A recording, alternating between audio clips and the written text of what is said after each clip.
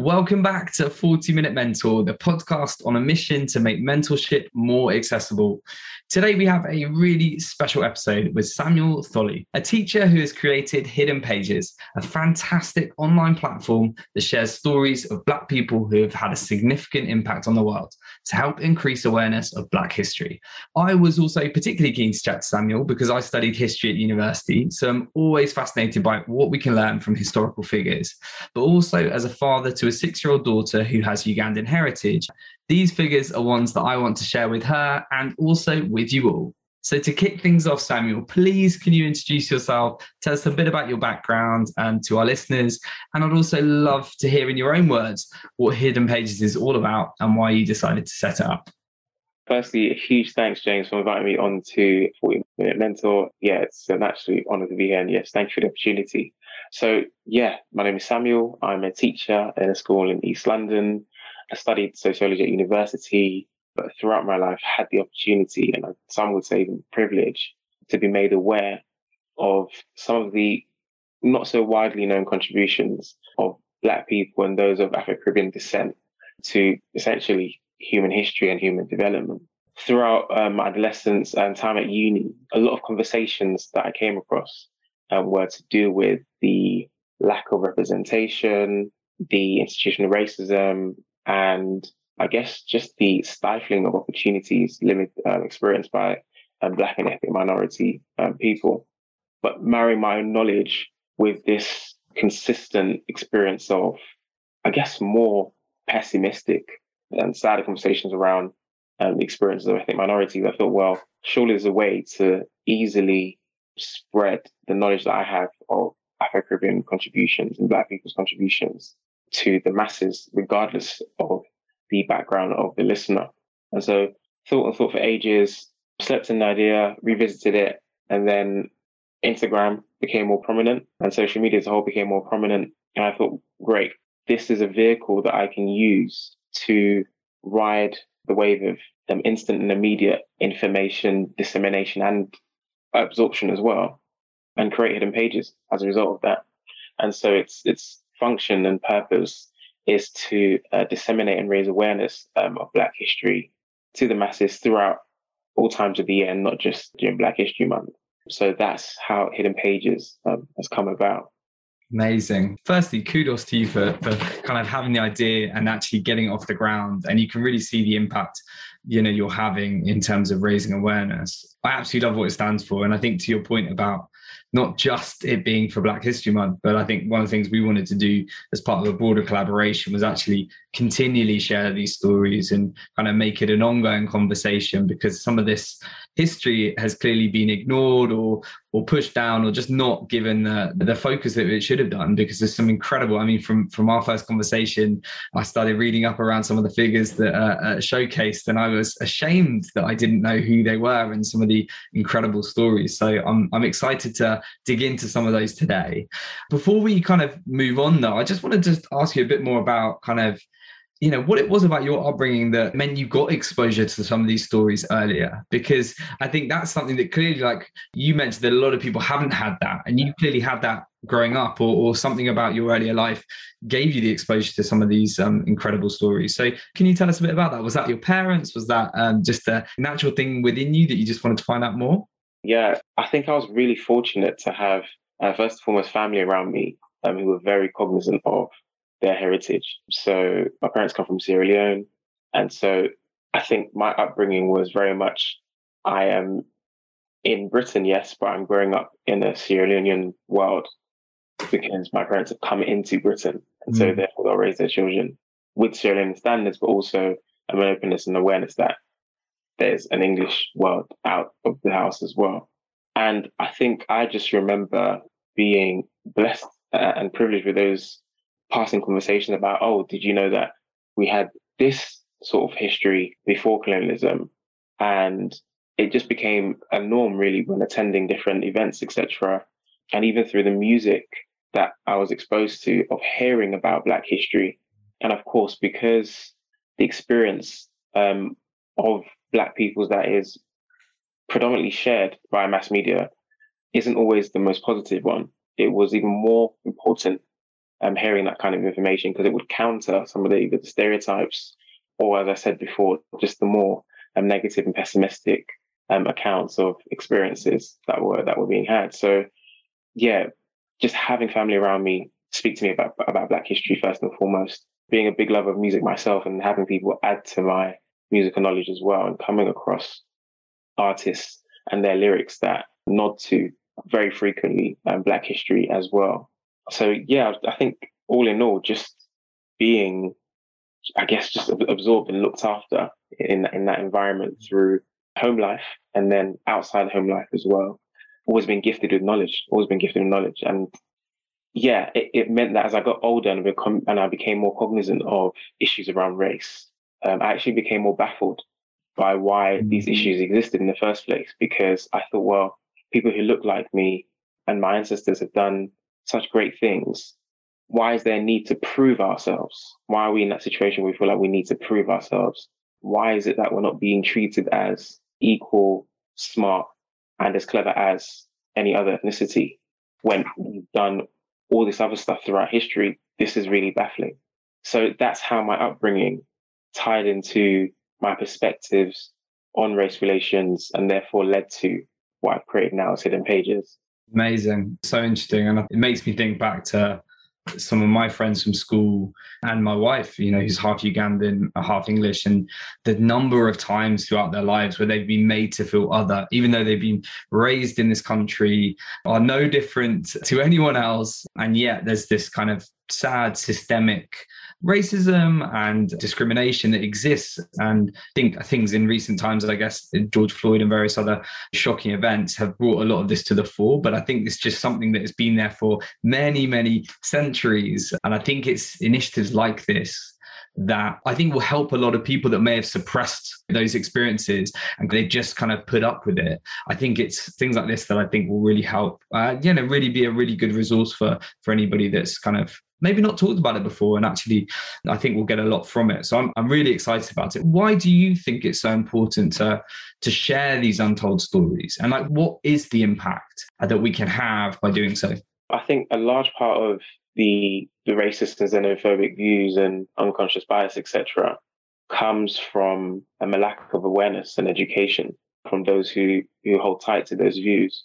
And so for me, Hidden Pages is an answer to all these conversations, again, around feeling oppressed, feeling marginalized, not feeling or being seen or heard as well.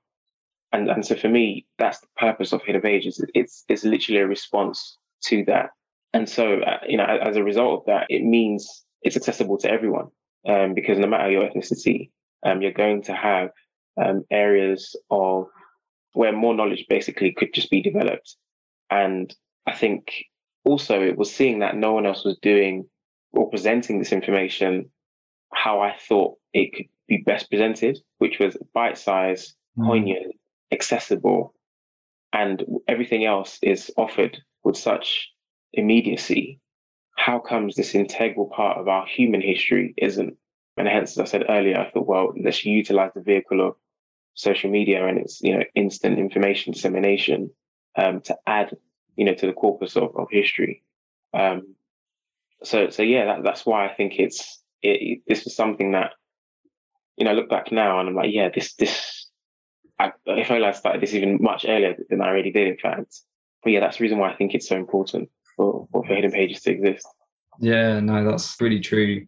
We're going to come on and talk a bit about some of these stories, some of these figures, because I'm sure everyone listening to this is kind of eagerly awaiting to hear some of them. But I just think the points you made there about it being, this is a really bite-sized, accessible way to broaden your knowledge and learn about things. And I think that's part of it, isn't it? I think we want more people out there, I think, and this goes to a lot of different subjects, just to kind of be open-minded enough to go and explore and learn. And I think for me, I'm a lover of all things history, but I'm half Indian, I was kind of ashamed about my lack of knowledge of Indian history. And then I went to university and I had an opportunity to study Indian history and the partition of India and Gandhi. And it just gave me a whole new lease of life when I grew up learning about World War II in history at school and the Tudors, and it's a very, very, like, history is a big thing.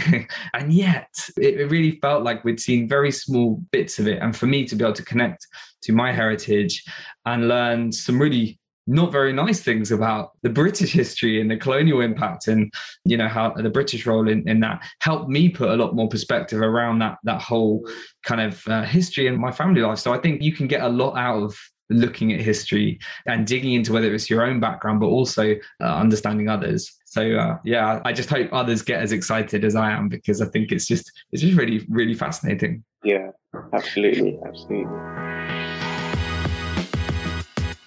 I really hope you're enjoying today's episode so far, but before we continue hearing from today's mentor, I wanted to take a minute to give a shout out to our series sponsors, Alchemist. Alchemist is an industry-leading learning and development company using immersive and interactive experiences to help increase employee engagement, levels of happiness and achievement across your teams and overall productivity. Alchemist presents L&D departments with an opportunity to innovate and be bold in their approaches to blended learning.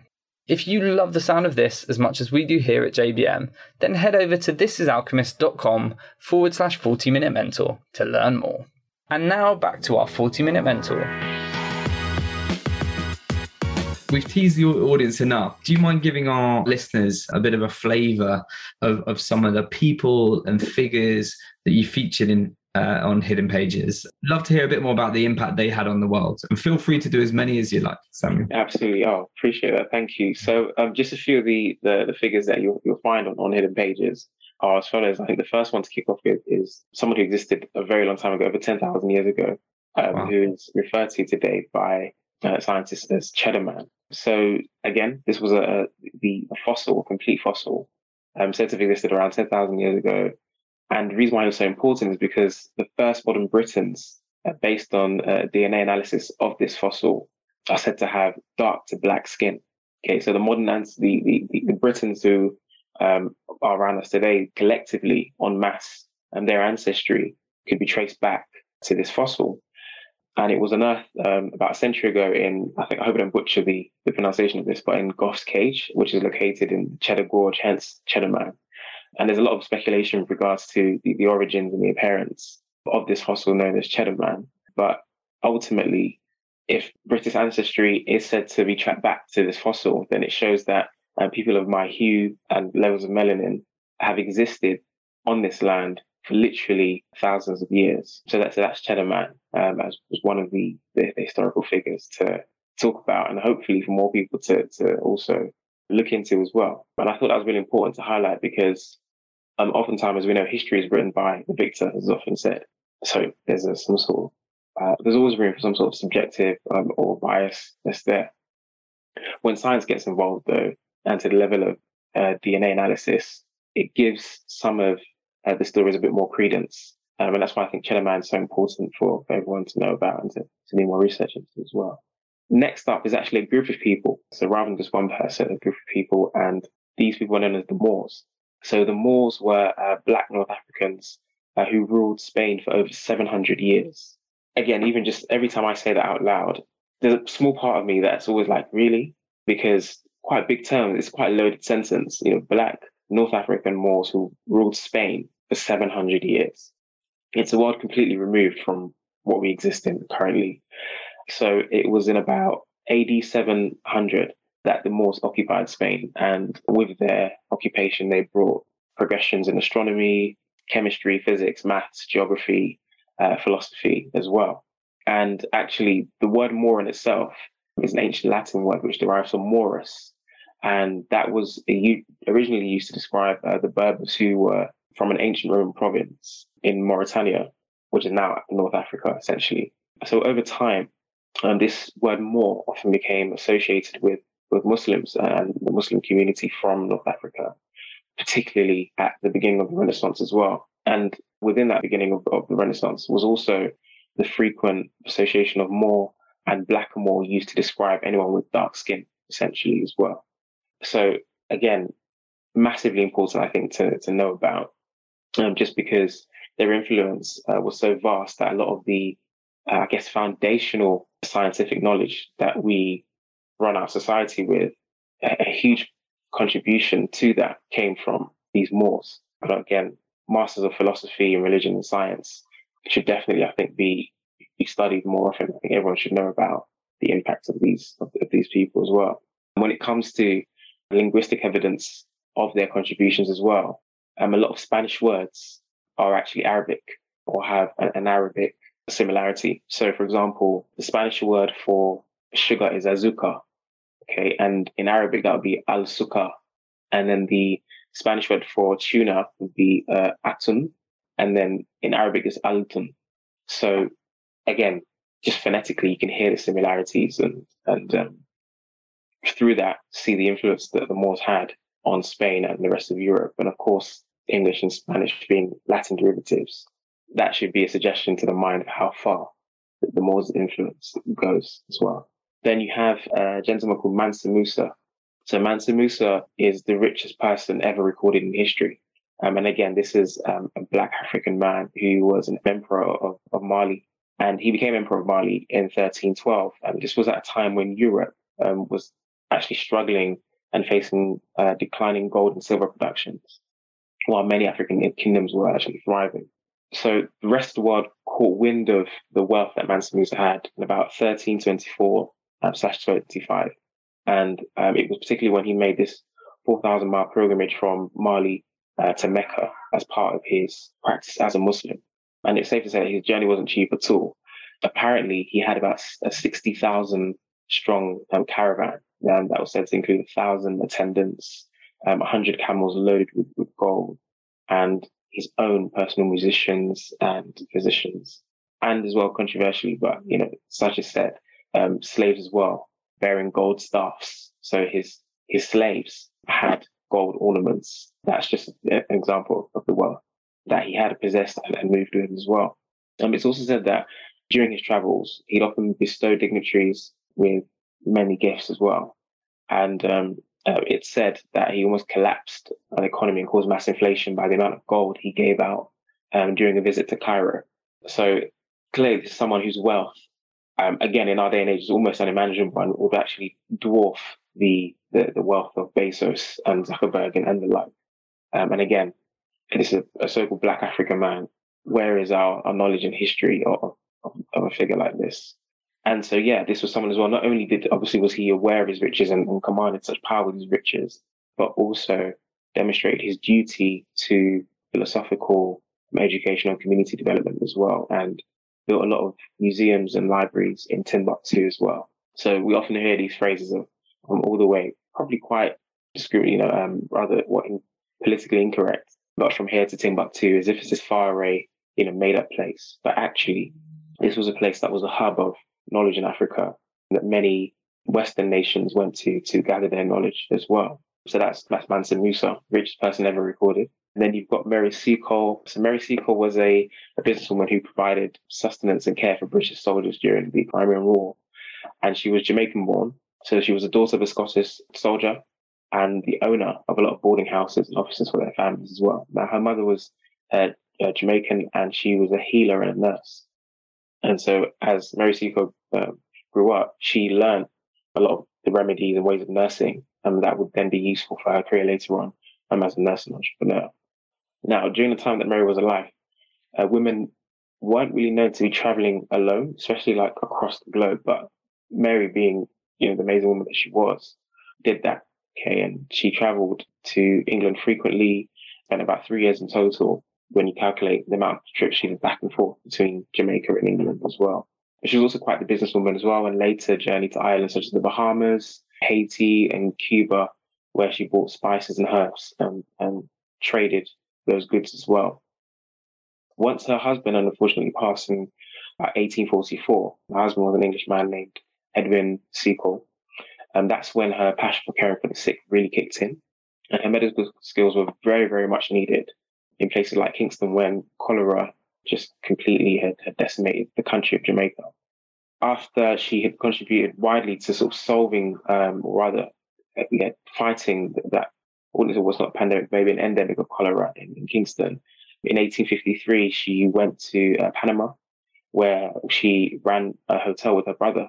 And again, in that hotel and the store, she sold, again, medicinal goods and all sorts of products as well, to the locals as well. So yeah, this was someone who was juggling the roles of a nurse and an entrepreneur as well. And then you get to the part of Mary's story that most people know her for, which was her role in the Crimean War. And so Mary returned to Kingston in 1853, but didn't stay too long because of what she heard about how British soldiers were going off to Russia to fight the Crimean War. She heard of the atrocities there and had actually decided to make her way back to London to request working side by side with Florence Nightingale. Now, upon that request, she was actually refused. And Mary, there are records of Mary saying that the rejection of her offer to help work with Florence Nightingale, again, another really famous nurse, British nurse, she says that was actually due to racism and racial prejudice. So she said, well, I need to find another way. And so with her friend Thomas Day, in 1855, she left and set off to Crimea and set up what was known as the British Hotel, which was essentially just a hut made of metal sheets where soldiers would rest and just be cared for. Now, there is a very interesting account to Mary's story as well. On occasion, she would ride out on horseback to the battlefield and collect wounded soldiers. So this was someone who was fighting against the odds in all senses, being a woman, person of color, so to speak, traveling back and forth between nations, an entrepreneur, and at times risking her life and putting her own funds down to support the British efforts during the war. So that's why a lot of your listeners will know of Mary Seacole. And the bravery of Mary Seacole is something you wouldn't necessarily know. You know, she is a figure that maybe others would have heard of. Actually, I was thrilled to hear that my daughter was learning about Mary Seacole at primary school a few months ago.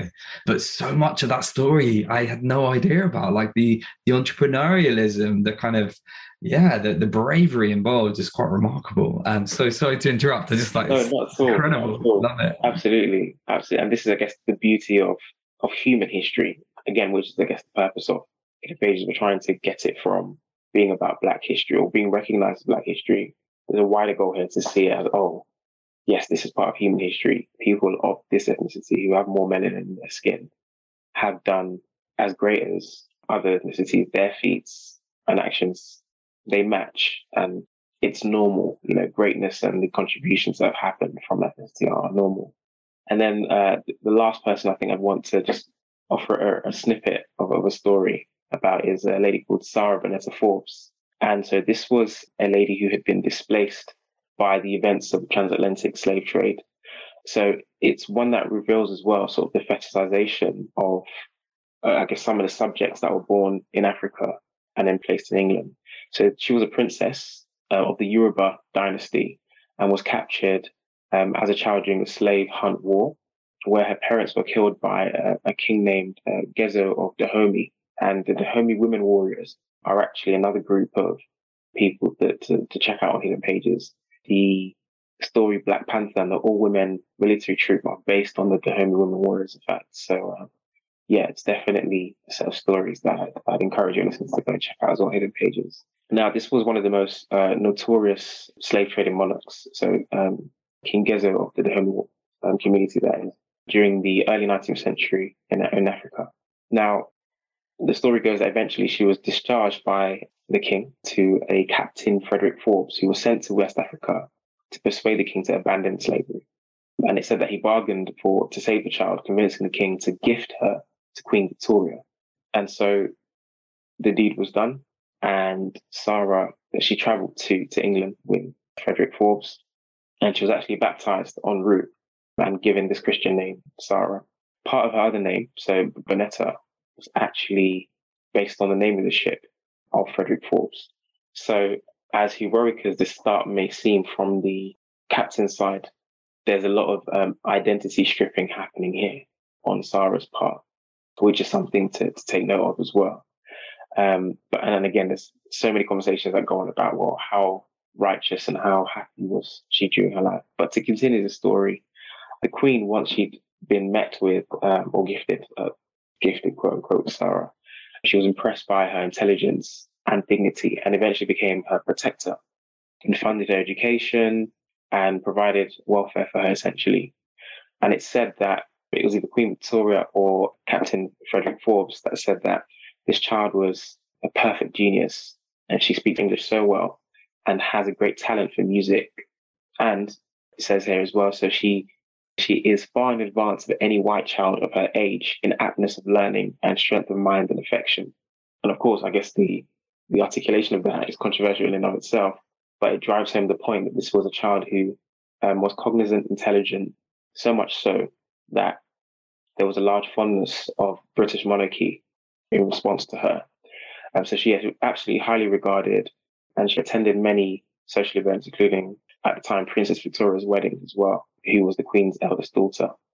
Now, later on, it's said that Sarah had ended up marrying a European or a merchant from the Yoruba tribe, and had gone on to, again, live a life in aristocracy and all the privileges that came with that.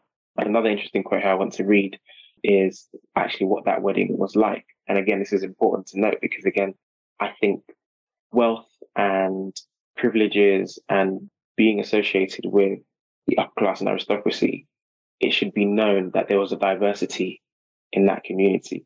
And so one of the notes I've made was the match between Sarah and this widower named James Pinson Labulo Davies. This was a lavish wedding, which featured 10 carriages, and they actually managed to settle in colonial Lagos. So although Sarah had this quite tumultuous journey to England, clearly there were enough funds and backing towards her and her husband to go back to colonial Lagos. And they named their first child after Queen Victoria with the Queen's blessing. Unfortunately, Sarah died of tuberculosis at just age 37. And it said the Queen had written, "Poor Victoria Davies, my black godchild, who learnt this morning of the death of her dear mother," essentially. So again, that transcript there just shows that there is a literal history and presence of so-called black people throughout the ages, particularly, which I think is quite striking as well, during this time of Queen Victoria, head of the country, perhaps at a time when black people and those of ethnic minorities are not seen as fully human, but rather more rare specimens to be gawked at, and studied in a subjective way. This head of the country, the most famous empire in the world, the head of the most famous empire in the world, had an affection for someone who others would see as inhuman or, non-human, I should say. So those are just a few of the stories that you can find there on Hidden Pages, and of course, there's a lot more to come as well moving forward. And I'm just happy that I get to share just some of those for now. Oh, thank you so much, Samuel. It's a real pleasure and a real honor to be able to hear those stories and share them with our loyal listeners. Some of it, to me, what an incredibly powerful and sort of successful leader he was. And yet I'd never heard of him before. And I think that's just shameful in some ways, but also it's great to now be hearing about these figures. And I'm looking forward to diving into the platform more to kind of find out and expand my mind and hear about some other incredible people of color that have done so much good and had such an impact on the world. But sadly, at the end, before we let you go, I just wanted to ask your plans for the future of Hidden Pages, and if you had any final parting advice for anyone listening that's kind of been really intrigued by what they've heard and wants to learn more. Yeah, absolutely. So Hidden Pages now wants to move into more short video form as well, just because we know by research, etc., that video is the way to go. And so we're looking at video form.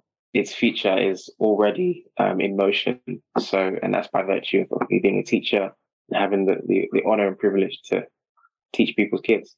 And part of that education comes with that education comes my knowledge as well of Black history, and sharing that with a range of ages from age 11 all the way to 19.